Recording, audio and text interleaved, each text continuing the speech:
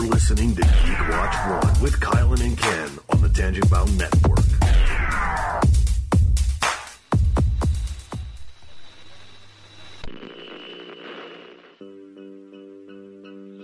Do not adjust your settings. Take your hands off the keys. Your search is over. These are the geeks you're looking for. You found Geek Watch 1 with Kylan and Ken. This is going to be quite a ride. Hey, Jim, whoa! That's a bad outfit. Whoa! I love you. Me too, man. Hit me, my turn. Am I the meanest? Sure enough. Am I the prettiest? Sure enough. Am I the baddest mofo low down around this town? Sure enough. Well, who am I? Sure enough. The Shogun of Harlem. For what lies ahead, ready are you? We're police officers. We're not trained to handle this kind of violence. Hey Geeksters, I'm Kylan. And I'm Ken. And you found Geek Watch 1. And you found issue 100 of Geek Watch 1. Woo! Welcome, we've made it, we've talked about it, we got all this stuff going on. It happens to be that, and have we told them what we're doing for issue 100? What we got? We told them we had a cool interview. No, we can just keep saying it's a secret. Yeah, well... Yeah. It's no longer a secret, you're here. That's right, we made it to issue 100. We actually have an interview with Aloysius Fox. That's right. Who is the, creator and the guy who runs the Steampunk Symposium in Cincinnati. That's right. That's right. Which you guys will be going to in a couple of weeks. We are. We're going to give all the details after we get back and everything we did. So, and it sounds like a great time. And you guys will hear on the interview later on in the show that how much fun this sounds. I mean, if nothing else, I would want to go down just to see the airship races. Oh yeah. We've been to this a couple times the first couple years, and the airship races were so much fun. It's basically the like the RC balloons that you see, and some of them look like airships. Other ones, people use those flying fish. It just kind of depends what you want to do. Some people create their own versions to actually fly, but it's just really cool. They get like the wide open space inside the hotel, and they just let them go, and you see what happens. Yeah. And I think Kylan, he's sworn off he'll never do it, but I think you should do the tea biscuit competition. The tea dueling? Tea dueling. Come on, we gotta have. No. And we'll have Dawn Facebook Live it. That's right. Come on. You know what? We'll put it on Geek Watch 1 Facebook Live channel. If it happens, it will be there, people. I have not tea dueled since that's okay. The first one. Yeah. Most of the people here that go to this don't do it unless they're here. Exactly. It's his confidence in the dueling is just shot. He lost to an older woman and he crumpled. He just, it wasn't like the cookie he could not hold intact. He crumbled. Look, it wasn't that I lost to a woman. It's the fact that tea dueling is very serious. No. It was because she was an older woman who was vicious in her tea dueling skills. She was vicious. She was, and her tactics were better than mine, than my strategy, and I'm okay with that. So there's a lot of luck involved. Put it that way. Well, that's really is. We were talking a couple weeks ago about the pinball was the same way. It's like, there is a lot of skill in pinball, but there's a lot more luck in pinball. Pinball. That's right. So, but this is issue 100. Yes. Normally, we ask at the beginning of the show, "Hey, what have you guys been doing this week?" But I want to start this week a little different. Because being issue 100, that's a lot of issues. We've done a lot of things. We've gone a lot of places. We've had a lot of interviews. What's something you guys remember from the last 100 issues? So, what's the most fun thing you think you've done that we've done here? Remember something from the last episode. Or something that we've done that you thought there's no way we would have done this, something like this. When we hooked up with AM Audio Media and got an exclusive release of one of their Doctor Who episodes in our first year, like within the first few months of us doing this, we suddenly hooked up with them and got in contact and were able to release an exclusive like that. I mean, that was just kind of like, whoa, we can do this. When we got a press pass for was it Gen Con? Yes. The first press passes we got. And then we were suddenly press. And all the major the major interviews that we got, people actually made time for us. And one of the creators of Pathfinder, and it was an adventure trying to get in touch with him because the original interview, basically because of some stuff that had happened, I missed the first interview, and then he made time for me, and that was, I'm just some little podcast, but he made time for me, and I think it was just a lot of it's the connections in general. Yeah. Like you realize how much people are willing to help each other out when you're suddenly part of it all, and you're the podcaster, and you want to do the interviews, and you want to get involved in some of the industry stuff, and they're like, sure, come on in, we'll let you know whatever you want to know. And what do you got, Vicky? What's some of the fun stuff you remember from Geek Watch 1 over the last 100 episodes? Probably where I got sent, here you go do interviews on your own. Back to Gen Con and Origins when we did it last year. Yeah, where we were multitasking, and you got stuck babysitting the booth, and I gave her a 30-second training on the recorder because I had that brand new recorder that we have now, but we had the brand new recorder, brand new microphones. Said, here, hit this and go.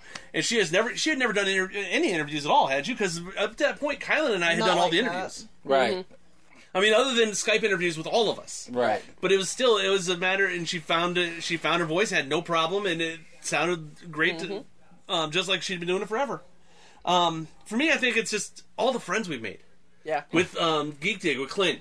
We'd never met him before that. We would never have met him off of this. And Mark and Jim at Tangent Bound. Mike, Eric, Brett, all the guys over at Weeby Geeks and Mighty Marvel Geeks and Wookiee Radio. And it's amazing how big a family we've basically become part of. Right. More people being inspired by us to start their own podcast. Yeah, how many people do we know that, friends of ours, that have either started shows or are getting ready to start shows because of just talking to us and saying, hey, this looks like fun. The fact that we actually have listeners, still amazes me. Yeah. Right. Yes. Because it's, from the beginning we've said, this is the sort of stuff we have dinner conversations over when we're together and that kind of thing, and just random geek stuff we talk about. It's okay, let's record this. I'm like, but people are actually listening. Yeah. Well, we had hoped that when I talked to Kylan at the beginning of this, we said we knew this would be interesting for other people, right? Mm-hmm. But it's the fact that people actually said yes, it is interesting, and they're actually listening. Yeah, right. So I want to thank all of you, the geeksters out there, for listening, because we would be doing this if you weren't listening, but having you listen is a bonus for us. We love this. It makes it a bit more fun anyway. That's right. And I mean, the fact that starting this inspired us to get our own website and start blogs, and we have people who want to write, and we have people who, I look at the stats on our blog pages, and we're like, people actually read that. It's people visit the site, and people have bought our T-shirts, and people wow. That's true. It's we have a brand. We do, and we've gotten to experience things I've been able to experience a side of conventions that I'd never thought I would get to experience otherwise. Mm-hmm. And it's actually opened doors for us that now, we're the official podcast of Con on the Cob and Oddmall, and we're an official podcast of anything. Wow. And then it opened doors for us to be working in cosplay and entertainment and panels. And to show up on other podcasts that we didn't know about before. Yeah, and actually, I had an acquaintance get told about our podcast through a friend, and I didn't even know the friend, but they said, I heard this podcast is really cool, I think you like it, and then they played it for them, they're like, oh my god, I know that voice. and it was just, I think that's awesome that we touch lives that we don't realize that we're touching, Well, I had... On that line, I've not told you guys this yet because I just found out last week. I have a friend who's actually an Akron police officer, and he listens to podcasts at work. Mm-hmm. And he got a new podcatcher, and he knows the show, and he doesn't listen to it much because he's not as much of a geek, but he knows what we do. And when he opened up this brand new podcatcher on his phone, one of the first suggested apps that popped up was Geek Watch 1. Nice. He thought that was the coolest thing in the world. Yeah. Nice. And it wasn't that he put in geek or was looking for something specific. It just that popped up as a suggestion. Suggested for local stuff. Good to know. So, and I thought maybe he was using the Satchel Player. Because if you use the Satchel Player, which we've talked about on here before, they actually have a section on there that says local, and it'll take wherever you're at, and any podcasts that are registered for your area, it'll show you. But no, this was just a random podcast popped up. Well, you know, I think the other cool thing is because we cover all this geek stuff, and it's every realm of geek, even the stuff that we may not have initially been hugely interested in. It's taken, at least I know for me, it's taken me deeper into my geek.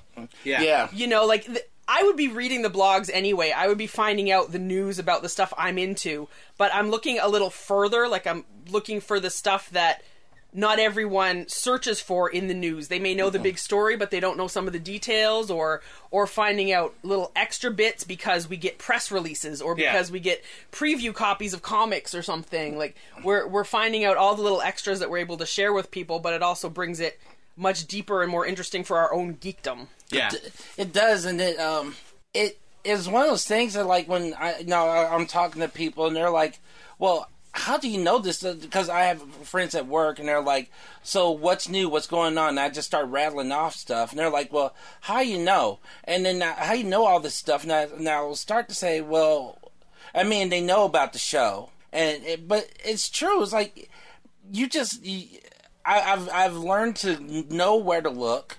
And it's deepened my knowledge and my understanding and how to, I guess, draw the lines between A and B. Yeah. You know, and amongst your friends who are non-geek or co-workers or something, they know you're now the expert. Like, they come to you. Yeah. It's like, well, hey, I heard this Marvel movie was coming out. What do you know about it? Oh, well, sit back, relax, let me tell you. So, you know, it's all that kind of thing. That's what I get at work all the time. I'm the resident geek. As soon as a trailer drops, I email it to my department, knowing who wants to see it. You know, that's what seems to have happened now, which is cool. So it's been a great ride. What you got? Almost forgot, one of my company owners, we were waiting to get coffee, and he knew we did, because last year I've taken off for Gen Con and Origins, he knew about me going to the conventions, and he was like asking me all these questions about him, because he had no idea his nephew would go, and he had no idea. Went to Wizard World, he had no idea about anything. Right. So he's sitting there asking me all these questions, because he's like, you do this, don't you? Yeah, like she said, you become the fount of knowledge for the area. You do. The other one, thanks to all you geeksters and all of our podcast friends. I want to thank you guys. I mean, we wouldn't be still doing this if you and Kylan and Vicky and all of us didn't want to still do this. Yeah. So I thank you guys for hanging out with us for this whole time. Well, I mean, part of this was we really didn't know you guys that well when we started. No, that's true. That's true. How many people have I said that were floored when they've listened to the show and realized that I met Kylan and Dawn about 6 months before we started this? Yeah. That's true. Yeah. Because even other podcasters are the ones that are floored the most.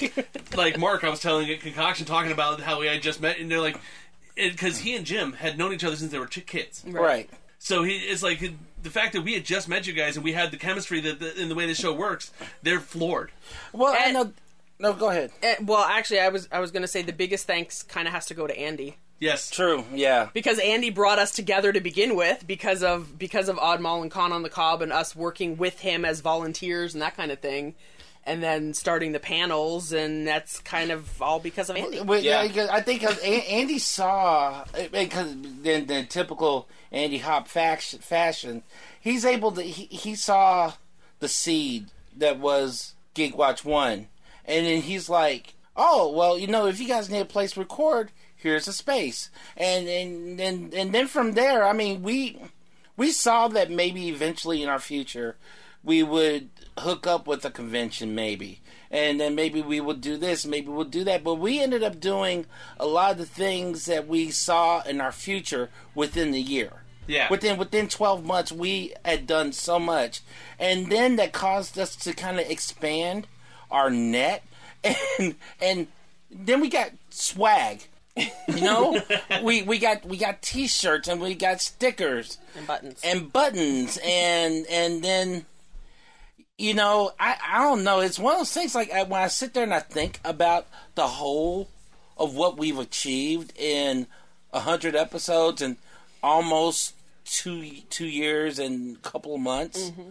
It's jaw dropping. Yeah, because so many shows don't make 100. So many shows don't even make 50. But I think it's because we work together so well. We all have our different bits that we contribute that we want to make the whole work, and that we want to keep building it that way. And like Ken, you guys don't know this, but Ken has his recording equipment that happens most of the time. We have the spare microphone, but Ken's got most of the stuff. He does the editing and then sends it my way. I do the posting. I got the show notes going on. And I make sure we stay in swag. Right. I try to order stuff. But we found out when we first started here is like you live on the computer anyway. Yes. Right. Your job is on the computer. Exactly. And I'm in marketing. I know what I'm doing most of the time. And then we just like to talk or write or whatever. Yeah. Right. Yeah, and it's and then I like to think I'm the crazy idea guy because I was like, hey, you know that guy that took the oath with the shield? Let's call him. You know, he doesn't know us, but we're going to call California for this one. You know, it's and the beauty is the beauty. What the beautiful thing is the beauty thing is that we're still growing. Mm-hmm. You know, I mean, we're still discovering what we can do with this. Right. Like we just every single time we think, well, no, that'll never happen, but you know, let's give it a shot, and then it actually happens, and it's like, holy crap, I can do that. I mean, we forayed into video a little bit. For a little bit, yeah, we did for a little bit. We did. Well, with the stuff coming up, possibly through Oddmall and Con of the Cobb and things, we may be able to do a little bit more with that. We'll figure. Yeah, we'll see that. That's that stuff for you guys already. And the thing is, there's more coming because of Andy. Yeah. Like we're kind of growing as Andy grows his brand as well. So we're kind of helping each other along in that way. The cool thing is, Vernon and I for Superpowers, the last couple weeks have started. We used his basement, which has now become the basement of Hall of Justice, and we've been Facebook Living every week when we record the show. It's like that's something. Now that I know how to do that, we may be able to do something like that with us in the future. True. And see if it works. You know what I mean? If it doesn't work, hey, there's nothing out. We're not out anything. Right. See our smiling, beautiful faces on camera. Now we have to pay attention to what we're wearing. You gotta see Dawn's face when I just said that. She does not like to be in front of everybody. The smile disappears quickly when that comes out. I'm like a camera. They say I honestly am camera shy. Well, for some reason, I have no problem being on stage. He's a completely extroverted guy who's camera shy. Yeah, but you bring out the camera, and I'm like, mm-mm. Well, everybody can see the silent fifth member of the podcast now. Cassie That's was video. That's true. We try to keep her as silent as we can. She's asleep. We just wait till she falls asleep, then we record. She's been playing all day when we've been upstairs playing Gablonia. That's right. So, but thank you guys. We need to get the show moving. We do. But hey, we made 100, exactly. And now we're good for syndication. That was traditionally the amount of episodes that you had to hit to make syndication was 100 episodes. Actually, it still is. Big Bang Theory, when they hit 100, that's when they actually go through to about 80 to 90 now. Oh, okay. Yeah, but we're there. We're at 100. Is when you hit 80 to 90, you're about midway through that season. They know you're going to get that 100. Mm-hmm, exactly. So, but there's a couple things I want to talk about before we get to the interview. Yeah. Because it's a big weekend. One is just it's a real quick, awesome. We actually played a new game this afternoon. Everybody knows Rob Turk. He's Gandersnitch's manager. He actually has a new game based in Gandersnitch's world. That's right. Called Gablonia. And I played what is it? Donavoid or something like that is the character. It's a type now of you have goblin. to learn all the new character names. It's a goblin type of race that is like a house elf, similar. They live in the house. They help out the master of the house and stuff like that. The special ability was I could actually shapeshift, or I have luck was my actual special ability. Right. At any point, I could during one scene, I could change the roll of one die. Oh, okay. But I could also shapeshift into a dog, a cat, or the master of the house. Okay. But if you change to the master of the house, he always still has a gray beard. No matter what, you can't get rid of the beard. Okay. It was fun, but I was a tinkerer, so and it takes place in modern human times, even though Gablonia is in a parallel magical dimension type deal. Right. But so I was a tinkerer, so I could build clockworks and stuff like that. But I was also a performer and a bartender.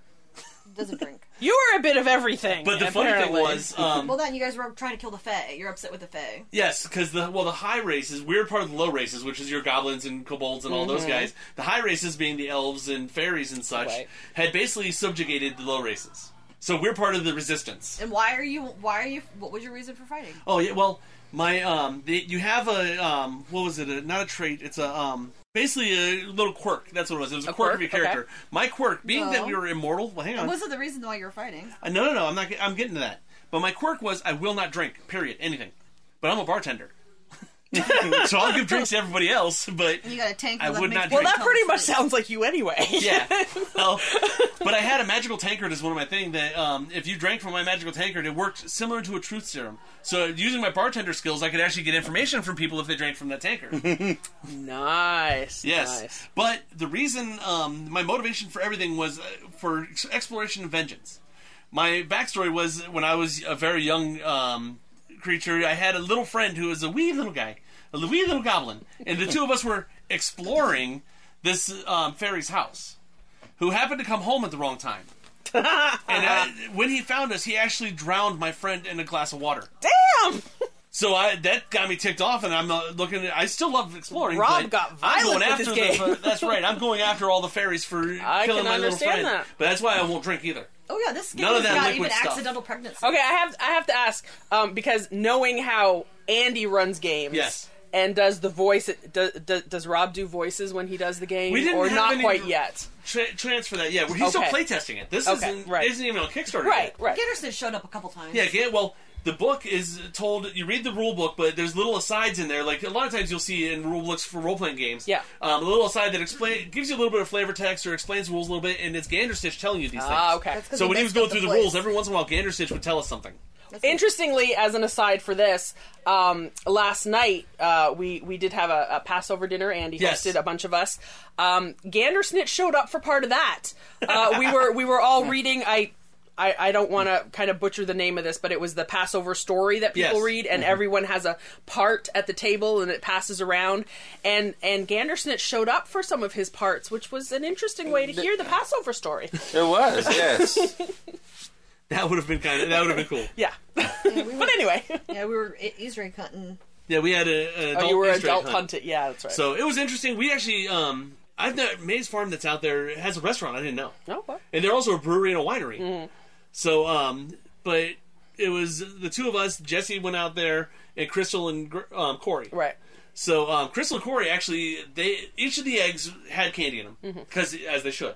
And they had 2,000 eggs spread out across these fields. Wow. And they had 200 people, so you're supposed to get 10 eggs, which didn't actually happen, because there was people that pulls extra, or they check the eggs before. Right. But if they had a slip of paper in it, you actually win something. Oh, okay. We have a buy one, get one free appetizer for the restaurant. Did they have any that had, like, little bottles of booze in them? No, but I know there some was, of the papers no, they did one had in Cleveland. a free glass. Well, they had a free glass of beer or wine from the bar, or a bottle, or you can take home a bottle. Wow. Okay. That's cool. And actually, the bottles were reasonable. The bottles of the wine, Corey was saying, was right around $15. That's good. That's pretty good for a bottle of wine. And they got what, 5 or 6 glasses or 7 glasses out of them? Yeah. So because the one we shared was blackberry, blueberry, cranberry wine. Wow. Cool. Yeah. Really good. So that was a fun time too. But and then so has Rob said when his game is going to Kickstarter? I don't know. I'm gonna have to find out. Especially once he's about ready to go to Kickstarter with it, we're gonna have him on the show. Oh yeah, absolutely. Because anytime having Rob on the show is gonna be fun anyway. Mm-hmm. So Ganderstitch might just show up. You never know. Maybe. You never know. But the big news we have to talk about, because this week has some huge news coming out of Orlando, Florida. That's right. And Celebration is this weekend. Now, it's not over. Right now, we're actually recording on Saturday since Sunday is a holiday. Mm-hmm. See, in here, I thought you were going to talk about the horse that took out the alligator. What? There's a horse that took out an alligator? Yeah, that was the big viral video for the week. It was a horse attacking an alligator. Yeah. Interesting. Yeah. Got too close to its pack. Yeah. Wow. Okay. I'll have to go back and watch that. Well, let's go on to Star Wars Celebration. I was watching a different viral video, which was actually... Well, not quite viral, but... I'm sure at this point it has gone the equivalent of viral, if not better. Mm-hmm. They actually, on Friday morning, we did get the trailer for The Last Jedi, which I thought was an awesome trailer, and it was great because it shows you a lot without showing you anything. Right. Which they've done very well with the new Star Wars movies. Right. And if you haven't been reading some of the extra blog stuff about it, there are audio Easter eggs in that trailer. Okay. At the very beginning, when she's talking about the dark, the light, and the balance, if you listen very carefully, you can hear whispering. That whispering is actual audio from the original trilogy. The first one, you actually have Leia in the background. The second one is Obi-Wan, and the third is Yoda. Cool. So there are some of the blogs have some videos where they've pulled the audio and boosted it so you can actually hear the quotes. But yeah, that was one of the little Easter eggs they stuck into that.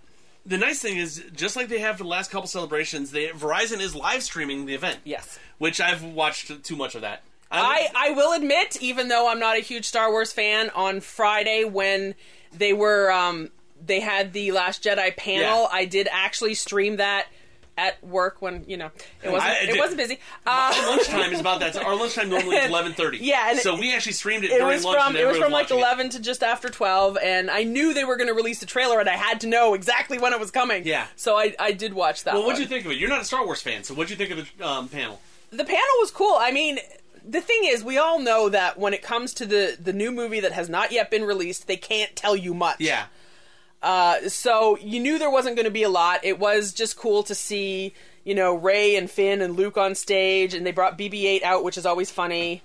That BB-8, the remote control one, is amazing. Yeah. That's an amazing feat of technology in general. It's pretty awesome to have it out there. Even though they've had it for 2.5, 3 years now, that's still an amazing feat of technology. As much as I'm not a huge fan of him, was it Josh? Is it Gaddis? Josh Gad, yeah.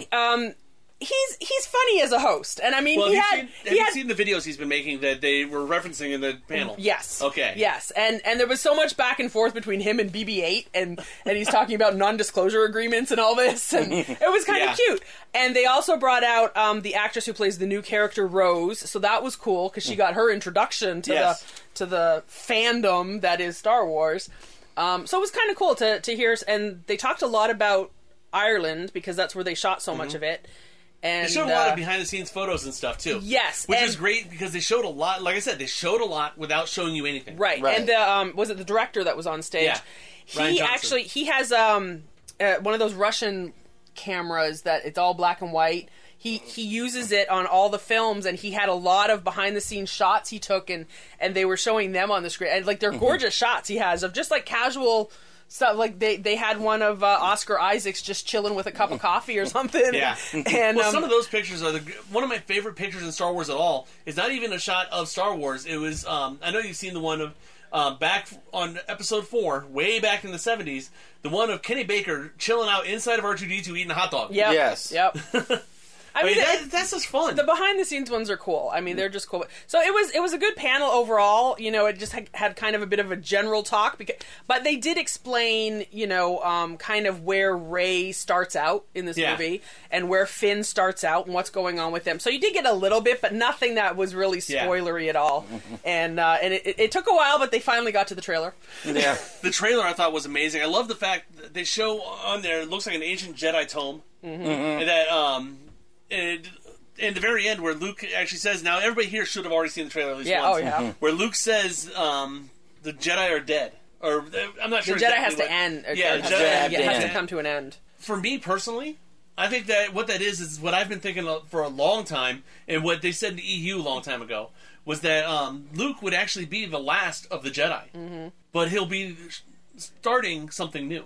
Right. Which, I think that's what Rey is not going to be, a Jedi. She'll be whatever it is that basically takes the Jedi's place in the galaxy without all the dogma and the history and all the baggage that comes with Jedi. Well, the speculation based on that and some other tidbits that have come out with most people has been that Rey is going to be gray. Yeah, that's what I've heard. Because of the whole balance thing. Well, and also, everything. if you've been watching Rebels, they brought in a character called the Bendu, which and he calls himself Bendu, but he doesn't ever say I am Bendu. It's I am the Bendu. So it's almost like the Bendu is a race almost too, or a type of religion like Jedi and Sith. Mm-hmm. He's not Jedi, he's not Sith, he's actually neutral. Right. Which is possibly where they're going with Rey. And the director did confirm, not on this panel but elsewhere, that The Last Jedi is a reference to a singular, not a plural, because there was a question because Jedi is singular and plural, but it is a singular. Well, like I said, I think it's exactly what I was thinking, that Luke is the last Jedi. Right. He was trained traditionally as a Jedi. He had tried to bring it back and it didn't work. They're all gone. Mm-hmm. Just like Kylo Ren is not a Sith.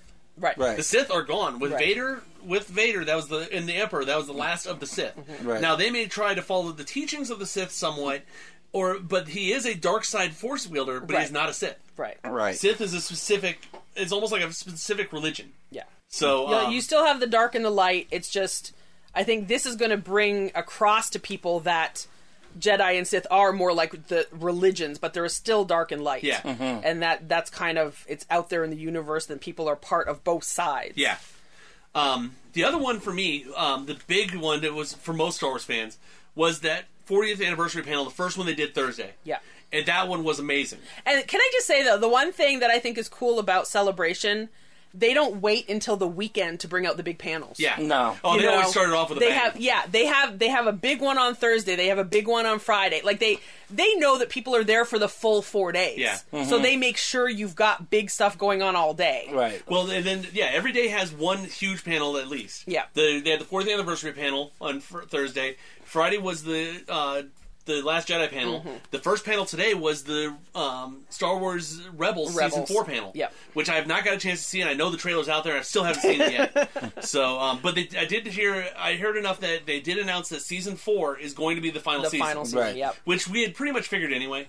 A lot of people were thinking Season 3 was going to be the last one. And I believe they said they're introducing a new character. Okay. As well.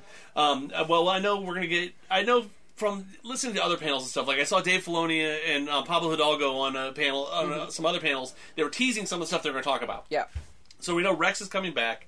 We're going to get more Mandalorians next year, and some of the stuff like that. And they're going to close down a lot of stories arcs too. But it looks like because of another thing that was announced or right before Celebration was this the Force of Destiny, the 3 to 5 minute shorts that are focusing more on the female characters that are going to be YouTube shorts. I think there's a certain amount that are going to be on YouTube. Then there's going to be an equal amount that they're not going to release on YouTube, but they'll be made into 2 TV specials. Right. And there's a whole line of dolls going with this and stuff like that, which is awesome because I saw the dolls look amazing. They do. And they're made for girls that are about the size of Barbies, but they're not a Barbie-looking doll.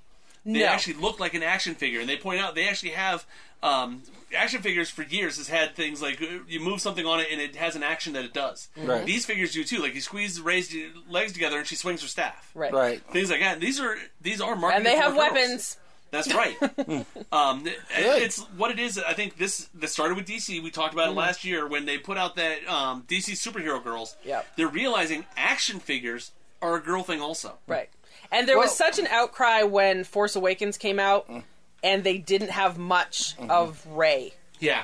Everyone wanted Rey, and not just in a completionist sense. Like there were some sets that they put out all these sets of these action figures or dolls or whatever, and it didn't have Rey. It's like, come on, she's the primary character in the film. And then they came out afterwards and they said, oh, we always planned on bringing her out, but whatever excuse they had. I think what it is that they didn't realize how big of a part Rey actually was. Hasbro didn't. Right. Because they get production stills, and that's it. Yeah. Right. So they don't know the character. Well, that's just like majority of the time they thought Phasma was a dude. Yeah. Right. They thought Phasma was a male character because they just get picked. And most of the people that are doing a lot of the people doing the toy design, some of them aren't Star Wars fans. They're they say, oh, we got a picture. That one looks cool. That one looks cool. That's how come you got thousands of Constable Zuvio still sitting out there. And he was cut from the movie. Right. But in the production stills, that guy looked cool. And then you got the pilot. Yeah.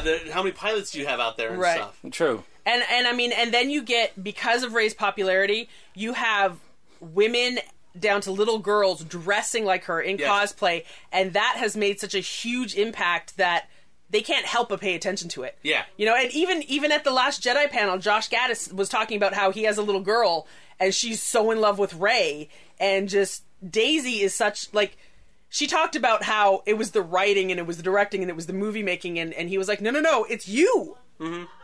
It made a huge difference. Yeah.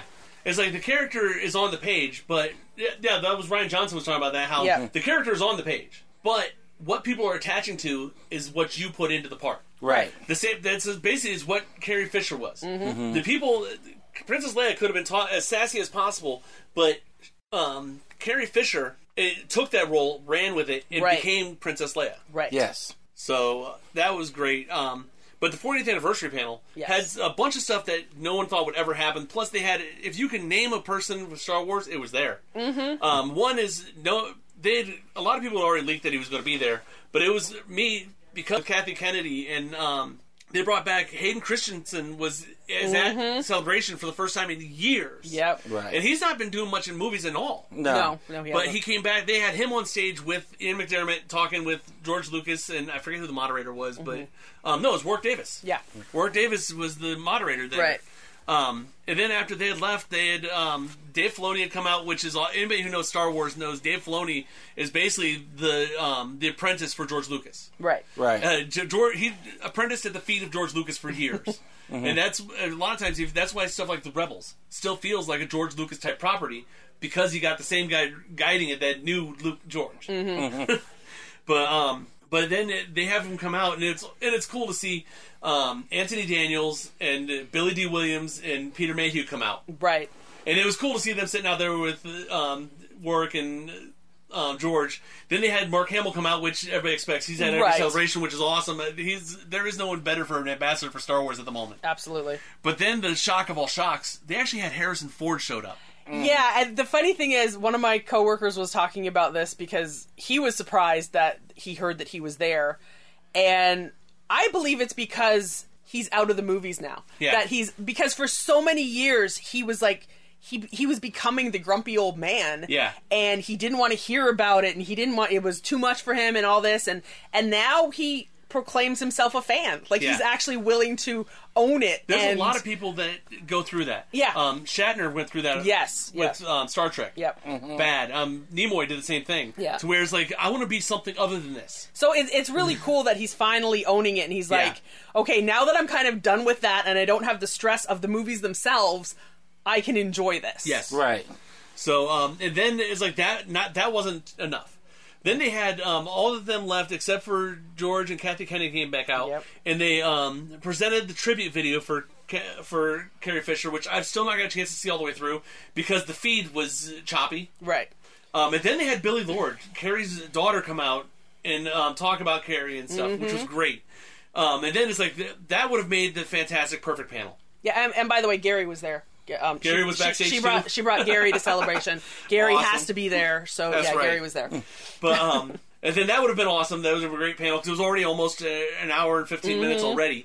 And then the entire stage lifts up. You have a full orchestra with John Williams conducting to finish the show. I mean, you could not have asked for a better panel celebrating 40 years of Star Wars. Yeah, it was kind of like go big or go home. I mean, it was like they shot for the moon. This is 40 years. I mean, your next big one's not for another 10 years, so you've got to do this big. And they really did. It was pretty amazing. And all of this stuff from Celebration, there is an official Star Wars account on YouTube. Yes. You can get all of the panels. Not all of them. Well, no, not all. The bigger panels, really. And the clips, like the Carrie Fisher video is there. Of course, the trailer is there. A lot of the clips and stuff are there.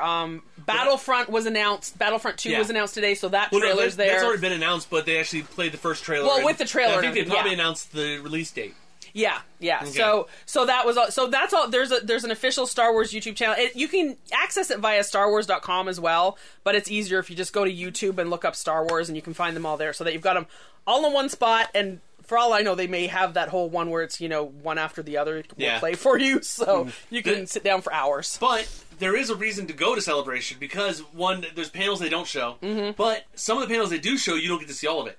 Yes. Because I've sat and watched the Heroines of Star Wars panel yesterday, which was, they sat with Dave Filoni, Tia Sircar, who plays Sabine in Rebels, and Ashley Eckstein, who plays Ahsoka Tano. And they were talking about just the role women play in Star Wars, which Dave has a right to be there because you see, if you watch Rebels and Clone Wars and see, he's writing strong women. Yes. So, but then they had Daisy Ridley came out some.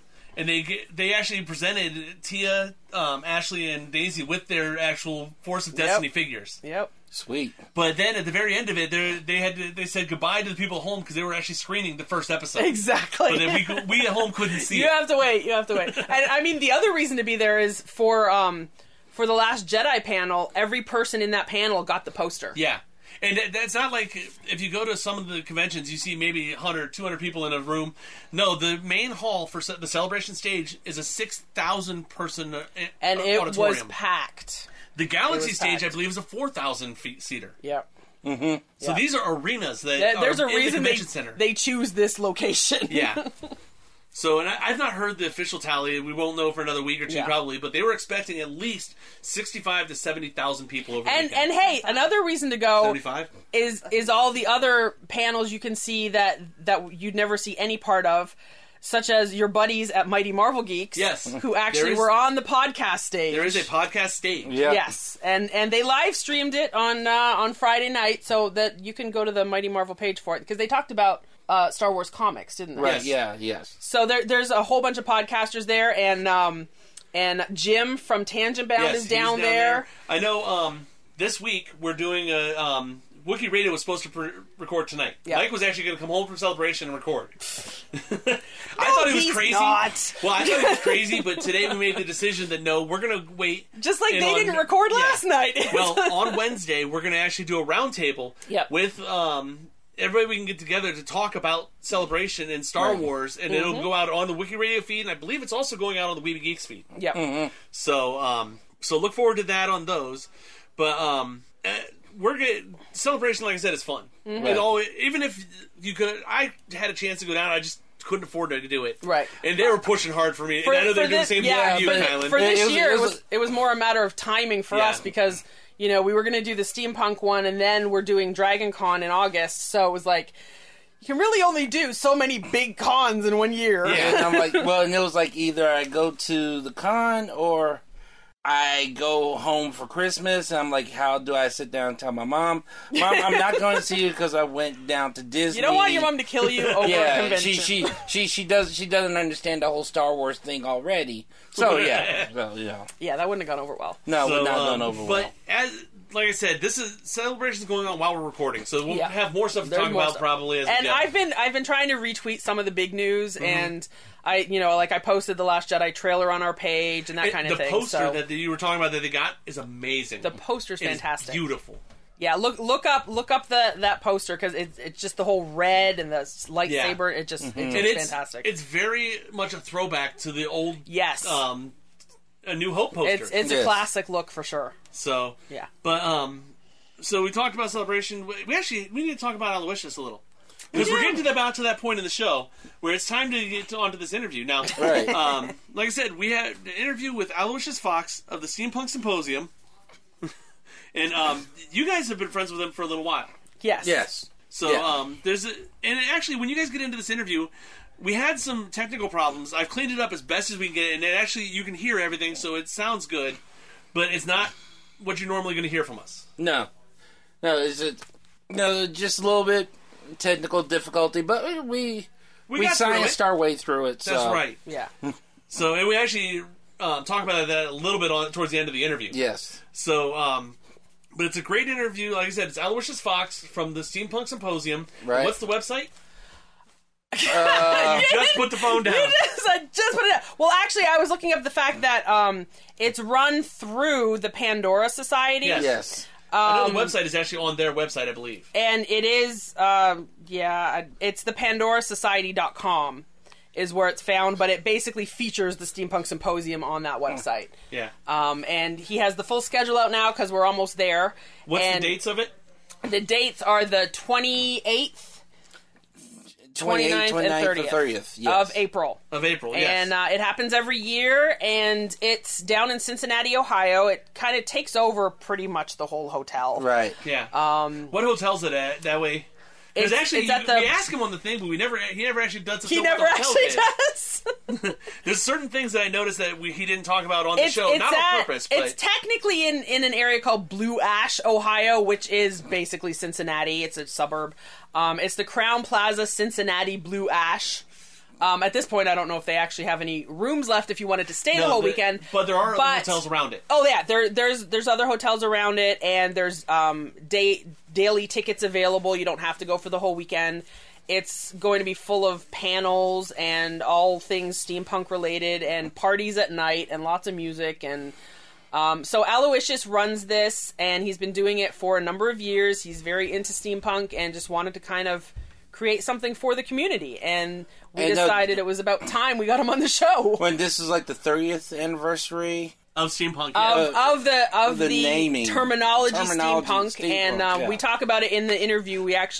He's going to have the one who dubbed it initially is going to be there. Jeter is going to be at the convention, so that's going to be very cool. We're definitely going to at least one of his panels. Yes. So that this is the anniversary, and the Steampunk Symposium's coming up, and this is Aloysius Fox. Al, you are the founder of the Steampunk Empire, and as well as responsible for the bringing together of the Steampunk Empire Symposium, this is the 5th year, correct? Actually, the 6th year. The 6th year. Okay. Okay. Yeah. So, what inspired you to come up with the Steampunk Empire? Okay. Well, also to clarify, a couple of years back, the show became the International Steampunk Symposium. Back in 2012, it did start off as the Steampunk Empire Symposium because it sort of evolved out of the Steampunk Empire social media site. Mm-hmm. And my work with Steampunk Empire was started back in 2009. And that was because at that time, there just really wasn't a focused steampunk group. I mean, there were groups, in LiveJournal, there were, at that time, I think we were still operating in a MySpace level. Now, since then, obviously, with the empire that is Facebook, a lot of businesses moved over to that. But at the time, Steampunk Empire was something I think that was well needed. And the mission behind it was to make it easier for people to find fellow steampunks. And that really was kind of inspired by my own experiences the year before. 2008 was sort of my coming out of the armoire moment, where I was like, okay, cool, so I'm a steampunk. All right, that's why I dress like this. And so I looked for, fellow steampunks in Cincinnati, and I was really hoping that there would be just some group that already existed, and I would just join them and hang out with them. But it turned out, no, there wasn't. So that really that was the slippery path. That's how it began, is trying to get together a handful of people in Cincinnati who were steampunk enthusiasts. And that started back in 2008. And then fast forward to 2017, and now we're in our 6th year of doing a convention. And obviously is getting bigger and better every year. It does grow every year, yes, and it does get better every year. And we're very excited about this year's symposium. This year's symposium is I'm going to say this one's very literary based. Our 2 main guests are Sherry Priest and KW Jeter. And for all the steampunk enthusiasts out there, you'll know that Jeter was the chap who in April 1987 coined the term steampunk, which is why our theme for this year is 30 years of steampunk. We're actually down to the month because, April 2017, and it was April 1987. I don't know the exact date, but it was in April. That he just, and it was just flippant as well. He was being sarcastic. And he's a great writer. He's not just steampunk. He does, have several, great steampunk titles, but he's also written a whole bunch of Star Wars novels, Blade Runner novels. So, there's certainly, a lot that he's going to be able to talk about when he's here in Cincinnati. Obviously, you've made a big enough name of the symposium to get someone of that stature who's iconic in the movement, in the genre. And how did you swing that one? It's like anything. It's knowing the right people. Right. So, someone who has their email address, and then, you know someone who's actually, done other conventions with them. And, so that really, that's kind of what opens the doors. And, when I contacted KW Jeter, he and his wife were very receptive to the idea of coming to the show. That's awesome. Yeah. Is he going to have some specific panels to attend at the show, or is it more of like a signing appearance or a reading or that kind of thing? No, he's doing a couple of panels. Actually, the panel is going to repeat itself. So he's doing the panel on Saturday and also on Sunday at the same time each day. One of the complaints that we get about the symposium is that there's too much to do. That's always a good problem to have. Exactly. So the program this year is, what we're calling our A programming is actually going to be occurring on both Saturday and Sunday, sort of about the same time. So if you can't make it one day, because there was something else that you just absolutely had to go to, then you get like a second opportunity the next day. So we're hoping people will come away more satisfied being able to actually, try and fit more stuff in because they have more than one chance to go see something. That's a really good idea. I think a lot of other conventions could learn from that. No, thank you. It was very much inspired by things like, Renaissance Festival. Because, when you go to the Renaissance Festival, Saturday and Sunday, it has very, sort of parallel programming. And, basically also we want to like make Sunday as much fun as Saturday is, because you know how it is at conventions. Sunday usually is kind of like the sort of forgotten stepchild of the convention. We're trying really hard to make Sunday of as much value as we could compared to Saturday as well. I know what you're saying, because actually it ends up being Friday and Sunday both are almost forgotten. Friday's the day everybody shows up and just says, you know what, I'm here, and relax. And Sunday is everybody saying goodbye and getting ready to leave. Yeah, so, I mean, for the people who were there the whole weekend, Sunday is all about, checking out of your room. And, we're also kind of mindful of making sure, how the schedule looks around at the time that we know everyone's checking out. Well, I did notice on the schedule you have a good amount of things on Friday, and it all starts after 4, so you're giving people a chance to check in, and then you've got things kind of going into the night as they should. 4 o'clock. We got a few things, and it starts off kind of light because also we know that there's a lot of people who are either getting into town or were at work that day. So I mean, we from past experience, some people are fortunate enough to be able to, come in on Thursday and they're there all day on Friday. But I think the vast majority of people who come, they tend to arrive late in the afternoon or early in the evening on Friday. So we try to make our programming reflect that. Okay. Let's go a little bit different direction here. How did you actually get into steampunk? I mean, what brought you into this like area of fandom and stuff? I think my story is very quite typical of a lot of steampunks, where you were always into that, and then it wasn't until 2000. I was familiar with the label and the aesthetic of steampunk, but earlier, it was much more, I think, literary genre, and occasionally you saw bits of it in movies, and you might refer to it as that. But it really wasn't until sort of, early this century that it started emerging as a sort of community, as a fashion statement, as a music genre. All the things that we come to love. All of that stuff is really, like 10, 12 years old. Which actually, gosh, I suppose that sounds quite old now. But I was always into Victorian styles. I actually, as a kid, loved. Do you remember have you seen the Doug McClure movies? I mispronounced that. Sorry, Doug McClure. Things like Warlords of Atlantis, Journey to the Center of the Earth. All these amazing sort of H.G. Wells, Jules Verne style movies that are so steampunk without actually trying. And so I loved those things as a kid, and I loved the fashions, and it just all kind of came together. And it was funny because in 2008, early 2008, some friends and I were actually planning on sort of like, hey, let's form a group of people and we'll dress up. We'll dress up in tuxedos and go out to regular bars. That'll be funny. And then it was sort of like a month later, I read the article that appeared in, I forget which week it was, but in May, the New York Times ran an article about steampunk as a fashion statement. And that was quite a pivotal moment when it was like, oh, okay, so, all right, so that's steampunk. Okay, I've heard of steampunk before. Fair enough. All right, I'm steampunk. And there it was, And I like to refer to that as the coming out of the armoire moment. I'm going to borrow that. We made it to the first and second gathering of the Empire, and so you haven't been since 2014. Oh my god! No, we're bad little steampunks. It's so much better. For a start, we're not in that horrible hotel we were in the first year. Because of the symposium, I had my first introduction to Bartitsu. And that was one of those things I read about, and it just seemed cool. Yeah.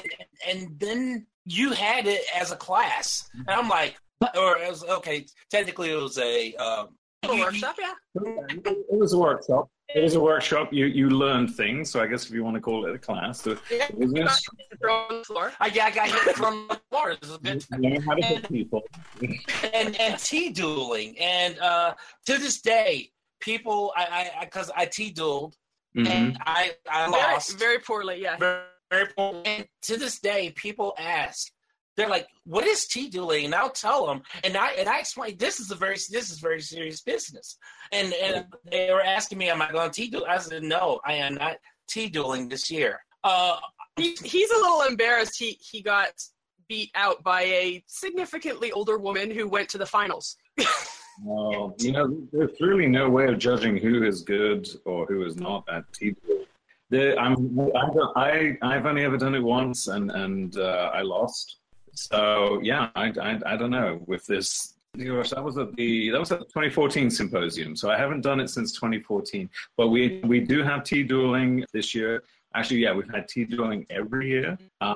That's not actually, we didn't invent that one. That one actually did start off in Britain. Yeah, actually, it's so funny. I learned the story a couple of years back of how tea dueling came about. And it is quite whimsical, which is so typical of the steampunk community. It actually started off as a sort of fake sign. There was some sort of steampunkish museum, library thing. And the people who did the installation put up signs saying tea dueling is prohibited in the library. And then people were like, okay, well, what's tea dueling? And so they actually had to invent the sport in order to give backstory. And that's how that came to be. And I thought that was a great story because that's just, I don't know, that just seems so typical of the whimsical things that you'll find in steampunk community. Well, that comes down to the way people dress for it, too, because the first time that Kylan and I went to an event where we actually dressed the part, someone asked us who we were and what our story was.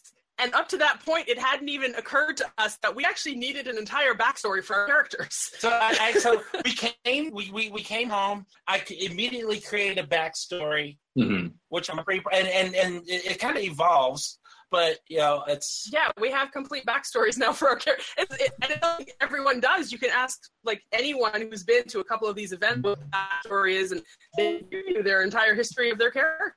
I'm going to interject a little bit there because there are a lot of people who will make backstory and kind of bring a LARP element to steampunk, but there's also, I think, equally. I tend to describe it as LARP versus lifestyle. Because I got into a more sort of lifestyle of not necessarily trying to be a character or trying to be somebody else, but just more like, okay, I just want to infuse this in my day-to-day life. Right. So, and so, yeah, I mean, for example, a lot of steampunks will collect antiques and things like that, and their decor has elements of Victorian or Edwardian, their wardrobe. And so for those folks, I don't think they necessarily worry too much about backstories and such. But I have noticed that sometimes the two don't necessarily gel so smoothly. Because there'll be some people who are more just there to party or whatever, and then they're getting the backstory from somebody, and it's sort of like I didn't consent to this backstory. It's like that's not necessarily my thing. So one of the things that we are trying to develop with the symposium is actually kind of like a LARPing track, so that if that is the opportunities, to do sort of role play, to do puzzles, to have that gaming aspect, and our tabletop gaming that we have this year is exploding compared to what it was before. We've actually had a lot of gaming companies who've sent us various games. For example, Cool Mini or Not has sent us a copy of On Her Majesty's Service, which is a great steampunk tabletop game. Looney Labs, we got a copy of Cthulhu Flux and some other games sent to us. So, we actually, and we got a lot of GMs as well. So in the evening time, for people who are gaming, we're going to have a room that's going to have several tables running games. We got actually a couple of gaming companies there. Steve Jackson Games will be there running Steampunk Munchkin. And also FASA. I don't know if you know the game Shadowrun. FASA no longer owns Shadowrun, but they do have essentially a steampunk version of Shadowrun. Yeah, nice. And they're going to be there doing demos of that. You evil man. It's not him. Yes, I'm like, when will I didn't need to know this. Hey, you'll be there. You can try it out. Yeah, but I'm going to come back here and I'm going to have to find a group of people to play with. Well, I know 2 people over here, though, will probably play. There you go. Oh, I think we already have a built-in group. We're good. Oh my gosh. And unfortunately, Call Mini or Not, the game wasn't actually ready for to be released yet. But they have a new steampunk tabletop game called World of Smog: Rise of Moloch. Wow. The Kickstarter just came to an end, and it generated tons of money. So we're hoping. I mean, okay, I shouldn't necessarily be plugging 2018 already, but we're hoping to be running demos of that game as well. And the minis for that are just they're beautiful. But it's so new. Like I said, the Kickstarter. Actually, I think the Kickstarter campaign might even still be going. Okay. But, yeah. So that's yeah. I mean, as far as gaming, LARPing, like I said, we're going to have more and more of that. We try really hard to have something for everybody. I mean, early on, we gained a well-deserved reputation for being a party convention. And so for the folks who like to party, we've got that covered. We also have a specific children's program. So, we're also very family-friendly. It's really kind of a case of trying to make sure that there's something for everybody, because steampunk is such a diverse crowd in terms of their interests. It can go in several different directions, and we're hoping that people get out of the symposium, what they're really into. Mm-hmm. Right. What is hearing about this sounds like an awesome show. What's the general size of your show about? So that way anybody who's thinking about coming over has a general idea of what they're getting here. Okay, the size of the show is approximately about 1,000 over the weekend. So we're not a huge show. We're not a small show either. But you're in a perfect size range where, it's like I said, we just talked to Concoction a couple weeks ago. Everybody knows we work with Con on the Cob. You're at the right size where you can actually get to know the people there, but it still feels big enough that you're at an actual convention. That is true. And actually, that is something that each year at the symposium, it sounds kind of cheesy, but you will get several friends. You'll probably get about a dozen friends that weekend. You will. It is a very social convention. Yeah, and like I said, and so early on, we got the reputation of being a party convention, but we also make sure that there's other things to do in the evening. So I mean, if you're not really into loud parties, we've got the symposium ball where you can do formal, ballroom dancing. There's the gaming going on. There's all sorts of stuff going on. Actually, around about midnight on Saturday, we're even having a seance. So if that's your thing, because the sort of Victorian Gothic track has been growing quite a bit this year. That kind of blends in with the authors you have. Cherry Priest has a couple of a new one coming out. Is Brimstone, and then she had the earlier books that she's had with not just the Bone Shaker series, but she's getting more into the Gothic novels and that. So I presume that she's going to be doing some of those panels. Yeah, and actually also one of the big influences there is Leanna Renee Hyber, who has been at every symposium. In fact, she is our resident author, even though she lives in New York, but she was originally from Cincinnati. And if you've ever seen her or met her, she is her skin is like alabaster, and she is always dressed in black. She has the Victorian Gothic thing is wonderful, and her novels reflect that as well. And she was so excited when the show Penny Dreadful became popular, because then she was able to say, okay, all my books, yeah, they're like that. So, yeah, I think she's been having a lot of fun with that as well. And we see things, growing. I mean, in the future, who knows, maybe we'll have more fairies and pirates and mermaids and things, and, So usually what it is we've got crazy ideas of what we want to do, but it's just a case of we have the space for it. Right. So we're always looking for bigger premises. Well, we know that steampunk in general is a very kind of open and accepting community and a diverse community, and you have Diana Foe coming back this year. Yes, yeah. Diana was out in 2015 as well. She was also at the very first symposium. She's a brilliant speaker, and her wife Ashley is also coming with her. And Ashley is going to be doing. She does some stand-up comedy and some of the other panels as well. And I'm really excited because actually this is Ashley's first time at the symposium. Diana's always come out by herself in the past. Mm-hmm. And I've met Ashley numerous times at other conventions, And this will be the first time that she's coming to the symposium, so that's pretty exciting. Oh, nice. And Diana's fantastic. We've seen her talk a couple of times, and she really brings in the multicultural qualities of steampunk as well, because so many people just see it as the Victorian and the English and that sort of look, but she even wears more multicultural outfits to bring that into it. Yeah, her influence is Vietnam, because her family heritage is Vietnamese. And so she tries to incorporate a lot of the cultural heritage from that area. But no, Diana, also known sometimes, as was it Aileen the Peacemaker.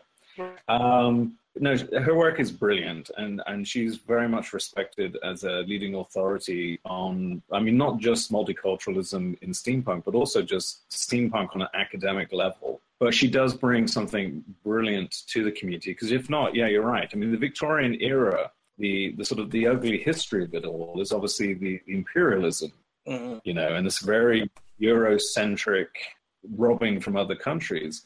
And so the multiculturalism that you will find in steampunk is a great counterbalance and a good reminder to everybody as well. You know, we are not historical reenactors. Because that's obviously, I think, something people get confused about as well. Have you ever had somebody say, "Do you steampunk outfit? It's not historically accurate"? Like, are you kidding?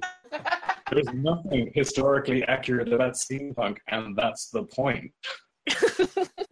Well, unless I somehow missed the steam-powered time machine that exactly. Yeah. It is completely historically accurate. If history was written by Jules Verne and H.G. Wells. Yeah, that's a good one, yeah. Actually, yeah, if you like my coming out of the armoire, you'll probably like this other phrase that I coined years ago. When people would ask about, you know, steampunk, and I would say, we are historical reenactors of a future that never was. Yes, nice. That's awesome. Yeah, that was one I was quite proud of. Wow. Well, I like that you had these awesome turns, phrases that I guess, almost in a nutshell, explains the inability to really explain what steampunk is. You know, another thing that I like to describe steampunk as is it's open source fandom. Yes. Mm-hmm. Yes. Exactly. Other fandoms, you know, there are intellectual properties that, you know, sometimes, you know, large corporations own the rights to it or whatever. And so licensing is actually a big deal. Steampunk is the antithesis of that. Nobody owns steampunk. And the community is very aware of this, which is why, you know, kind of bordered on that sort of defining steampunk moment. And that's definitely something to get up the dander of your average steampunk, is when you start trying to define steampunk. And then they'll tell you, you know, it's not what steampunk is, it's what steampunk can be. It's sort of, yeah. And actually, we do have one panel that's just entitled Steampunk Genre. And that's going to have Shuri on it, Lena, I think KW. And that already is proving to be popular, and I think it's going to be controversial, because I think they're going to have the conversation of, yeah, like, what makes steampunk?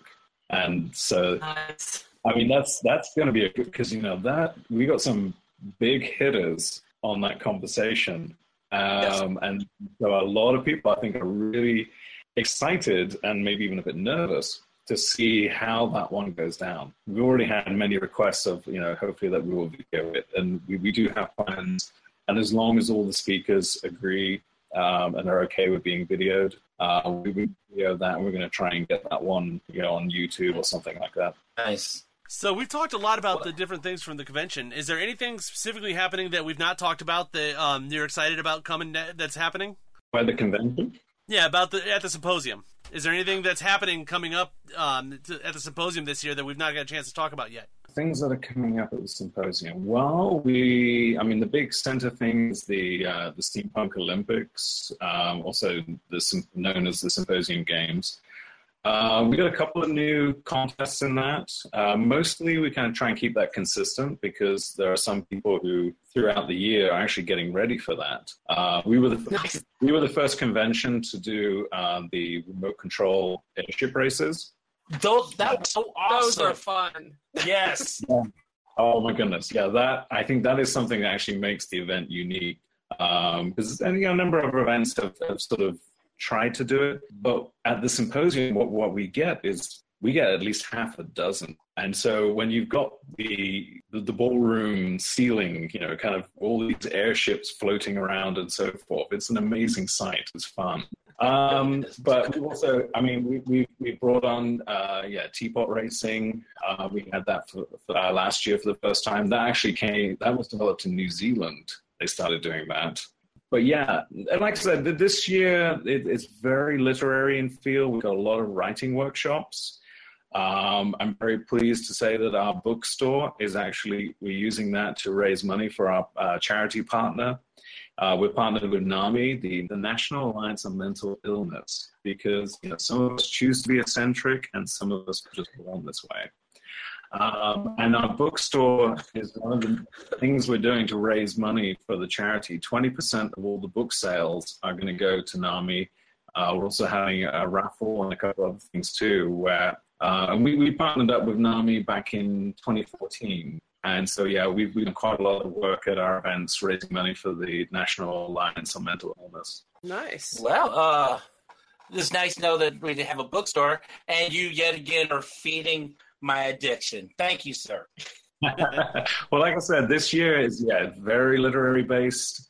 It's funny though, in terms of costuming, when we said our theme was 30 years of steampunk, a lot of people sort of said, well, okay, what does that look like in terms of costuming?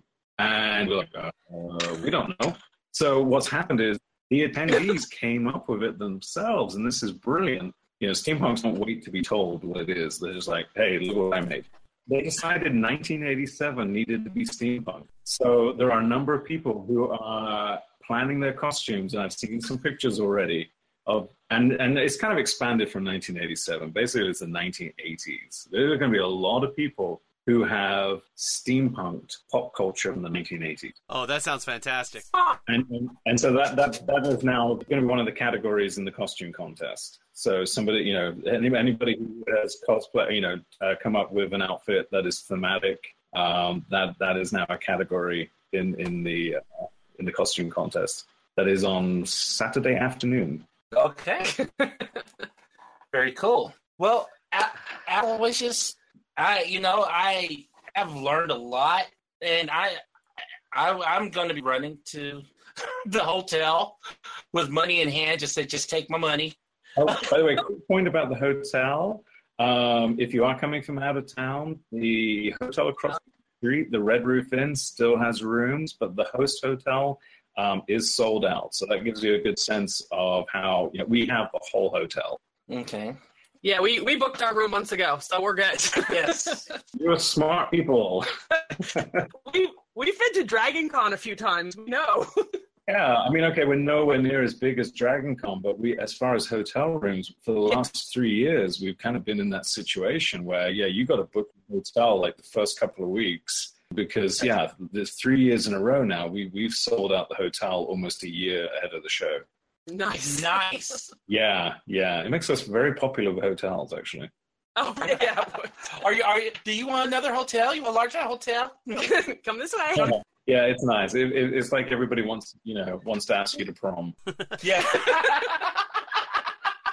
The steampunks are the cool kids. Look at that. No, imagine that. We are. Actually, the hotels I've worked with, they love us because, steampunks also, as generally speaking, are actually quite a mature bunch. It's funny. They can act incredibly immature, but at the same time, be incredibly mature about it. Yes.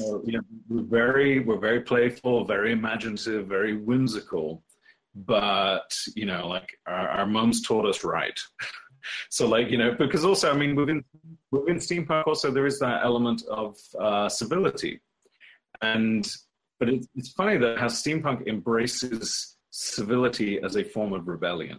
Because in a society where rebellion has just become more and more crass, to take that and then just to be like, okay, I rebel by going to the opposite extreme. I am going to rebel by being polite in a community, in a society that has become rude. And I think that is actually an element of steampunk there. It's to distinguish oneself by being civil. Now, that's not to say that they don't know how to party. They certainly do. But they're able to do it without breaking things or without, making a mess of the hotel. And that is something that's been strongly appreciated. Well, I remember the first year, we had insult? The Battle of Wit. Yeah. Insult.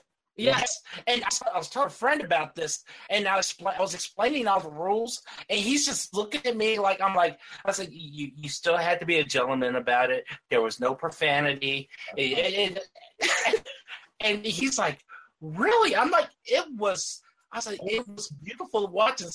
There were some really good zingers that came out. If you ever want a strange look on someone's face, you just explain the civility of steampunk and the fandoms and the people involved. Yeah, you have to be kind of a bit like sort of Maggie Smith from Downton Abbey with that one. Yeah, we actually haven't done that one. We should bring that back because we did that in 2012. Yeah. Yes. And then it just sort of disappeared. But that was a good one. Yeah, that one's easy to set up, but not necessarily easy to win.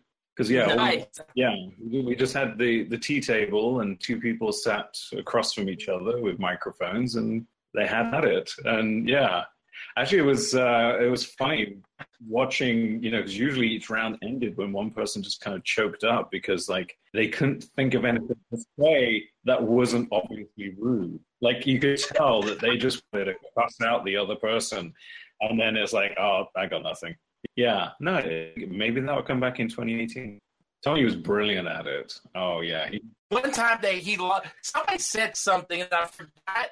It was a backhanded comment.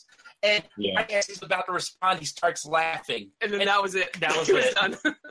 There's a video of that somewhere. I mean, let's put it somewhere on YouTube. I don't know. There you go. There's my project for May. I'm going to get all the videos I can find of the symposium, and I need to put them all together in one easy-to-find place so everybody can see how amazing the International Steampunk Symposium is. Absolutely. Well, I mean, let's get to the basics.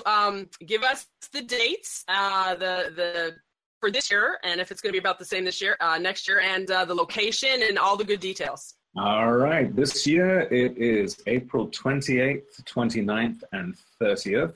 With the exception of 2016, we've always been the last weekend in April. And next year we are also the last weekend in April. We've secured the date. We try to keep it consistent. And we are consistently in Cincinnati, Ohio, which is very centrally located, actually. I don't know if people really appreciate how centrally located it is. In fact, we have a map showing how centrally located. No, seriously, because two of the other big steampunk shows, Anachrocon in Atlanta and TeslaCon in Madison, Wisconsin. And actually, we're kind of like halfway between the two of them. I think it's like 7 hours to get to 1-8 to get together if you're driving. And so it's kind of like, the symposium is kind of the convention to sort of see people that you might not necessarily, see at the other conventions, because we're sort of, like I said, we're located very central. We're also just 5 hours down from Detroit. So, folks who are up there with Motor City SteamCon, are going to come on down. And a lot of them actually will have tables at the symposium promoting their show. So, yeah, Cincinnati, Ohio. Who would have thought that Cincinnati would be so cool? That's true. That's right. Yeah, but we do it. We have that famous Mark Twain quote. You know that one, right? There's a few. Mark Twain said that if the world ended, he would want to be in Cincinnati because Cincinnati is always 10 years behind. Oh! So we're trying to make Cincinnati like 200 years behind. That's right. It's so appropriate. Yes. And actually, we have a Mark Twain lookalike as part of our crew. He's an awesome guy. And he often actually gets mistaken for Colonel Sanders because he's wearing the white suit. And we have to explain, no, it's Samuel Clemens. It's Mark Twain. And then, oh. And it's brilliant because he's got a pair of white goggles. Custom goggles made to go with his outfit. So he'll wear his white suit. And he's got his old crazy white hair, like Einstein. And he's got the white goggles to go with it as well. And he's a wonderful guy. Buy him a drink if you see him. He's a good guy. Absolutely. Will do. Mint julep, I'm assuming? I'm going to assume anything, actually. You know what they say about assuming. That's true. That is true. As long as it's alcohol, most steampunks won't complain. That's true. Yeah. And if they do complain, we have other things to do. Even in the evening. I mean, if drink is not your thing, then, we don't want anybody to feel left out. So there's stuff going on. And I know actually one of the room parties is actually planning more of a kind of temperance. So it's going to be in the heart of the party. Because, if you don't know about it, we have what is officially called the noise-friendly hallway. So one side of the hotel is kind of loud, and then the other side is quiet. So that, the majority of people, it's a win-win situation because the people who need a good night's sleep are, the party is far away from them, and the people who really like to party are all in the same location. Nice. Awesome. One hallway. It's kind of like a street party. A lot of people will have their room parties and just open up the doors, and people just kind of go up and down the hallway. And but that one, you do need to be 21 to get in, and each of the parties is responsible for making sure that they've carded, the people coming in. But as we mentioned earlier, steampunks are actually very responsible drunks. We are. It's amazing. Like, it can be, totally, drinking a whole bunch of absinthe, all sorts of strange cocktails from the mixology groups and everything else, but at the same time, completely functional. Right. Well, how can any of our listeners find out more about the symposium and perhaps still buy some tickets or just find out about yourself in general or any contact information you want to share? Yeah. Well, the website is steampunksymposium.com. Which is also then connected in with the PandoraSociety.com, which is the main website where we run a lot of articles. Tickets are still available online. If you know various airships, you can actually get discounts. There's like a whole bunch of discount codes out there because a lot of the other groups have their own discount codes, so they can, save money for the people that they know. But right now, a weekend badge for adults is just $60. So if you get the discount code, it actually brings it down to about $55. At the event, it's going to be $65, which is still reasonably priced for a convention. And like I said, that's the most expensive ticket because that's our 21 and up. The next price break we have actually is the 18 to 20 because some of our programming is 21 and up, and so. We actually charge a bit less if you can't get into that. And then there's, kids' prices. And, if anybody under 5, we're not going to charge for a ticket, so yeah. But also, it's not just the weekend badges. There's the Friday ticket. We've got Saturday daytime only, Saturday evening, and then Sunday daytime only. So for some people who just kind of, want to dip their toes in and check it out, that keeps the costs down. But obviously it's cheaper if you're going to be there the whole weekend, and the weekend badge is definitely the way to go. And all those details are on steampunksymposium.com. Well, I'm certainly looking forward to the show, and we're going to tell everybody about what we see here and experience when we come back. And we would love to have you on again. Hopefully no sooner than our thousandth episode or 1,000th issue. I'll make an exception. I'll come back before the 1,000th one. 500, If you plan on being in Atlanta, maybe Labor Day weekend. Maybe Labor Day weekend or something. I've been at Dragon Con the last 4 years, but this actually, this might be a year that I can't make it. Oh no! Thanks.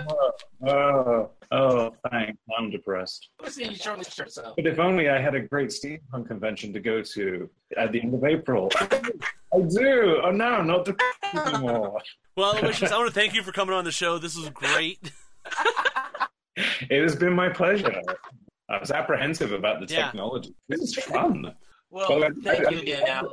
I just want to add the little asterisk here in the fine print that this actually is my real accent. Okay. That I actually really am British. I've lived in the States for 20 years now. Well, it just occurred to me that probably people think I've been faking this the entire time. Hey, I'm putting my wife on blast. She, like, when you called and we were talking on the phone, she said really was British. And I said, well, what do you mean? You know how steampunks do sometimes? And I'm like, it's true. There's a lot of people I have met in the community that outside of a convention and they have this, the flat American accent, and then when they're at a convention, they're completely British the whole time. Well, I don't know why. I knew he was British. I don't know why I just knew. Well, I mean, it's the same thing. but I talked to you a few times. So. Yeah, exactly. It's the same thing at Renaissance festivals as well. So, but I just thought I'd throw it out there. I mean, I'm actually really quite laid back about the whole thing, but I just kind of thought that, you're probably going to have some people thinking like, that I was faking this the entire thing. And maybe I am. You just have to come to the symposium and find out. Get him drunk and see if he still sounds British. All right. Well, you're trying to wrap this up, and I seem to be unable to shut up. So it has been an honor for having you on your show, and I hope to see even more people enjoying the International Steampunk Symposium this year. Oh, yeah. Kylie and Dawn are going to have to bring back some reports from the symposium.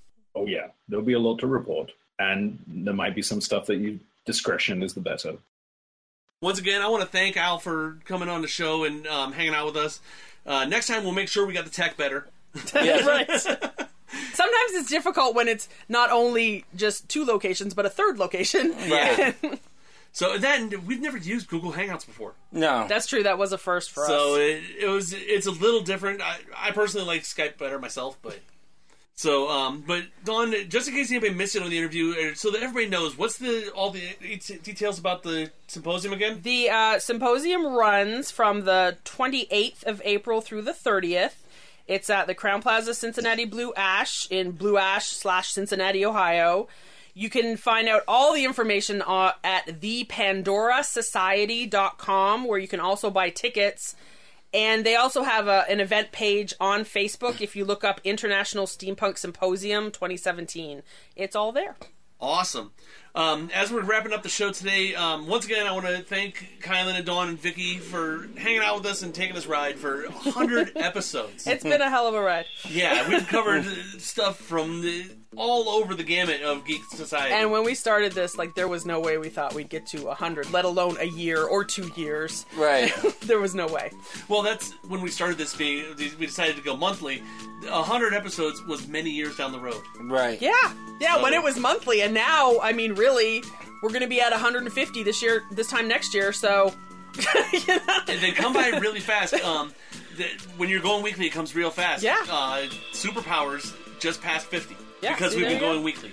Right. You guys know Mighty Marvel Geeks, you're at what, 150? Or somewhere in the 130s. No, we're like 160 something. Yeah.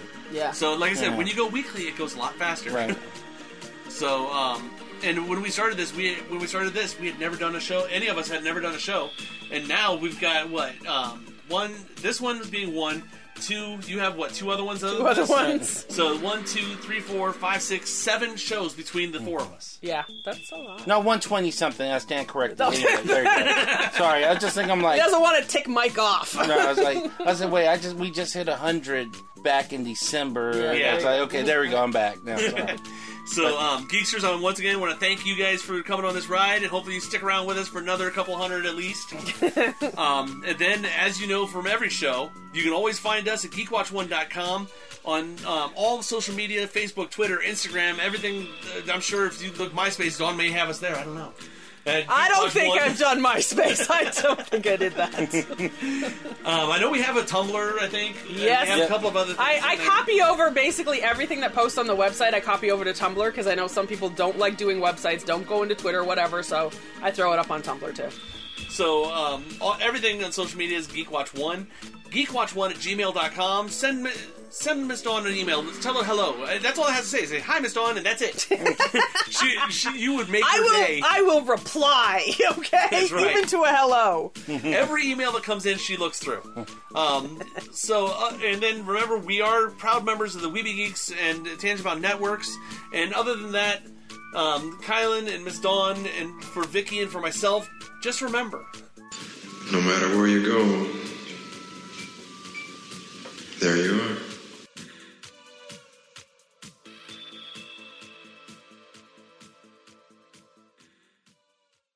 You're listening to a Weeby Geeks Network podcast.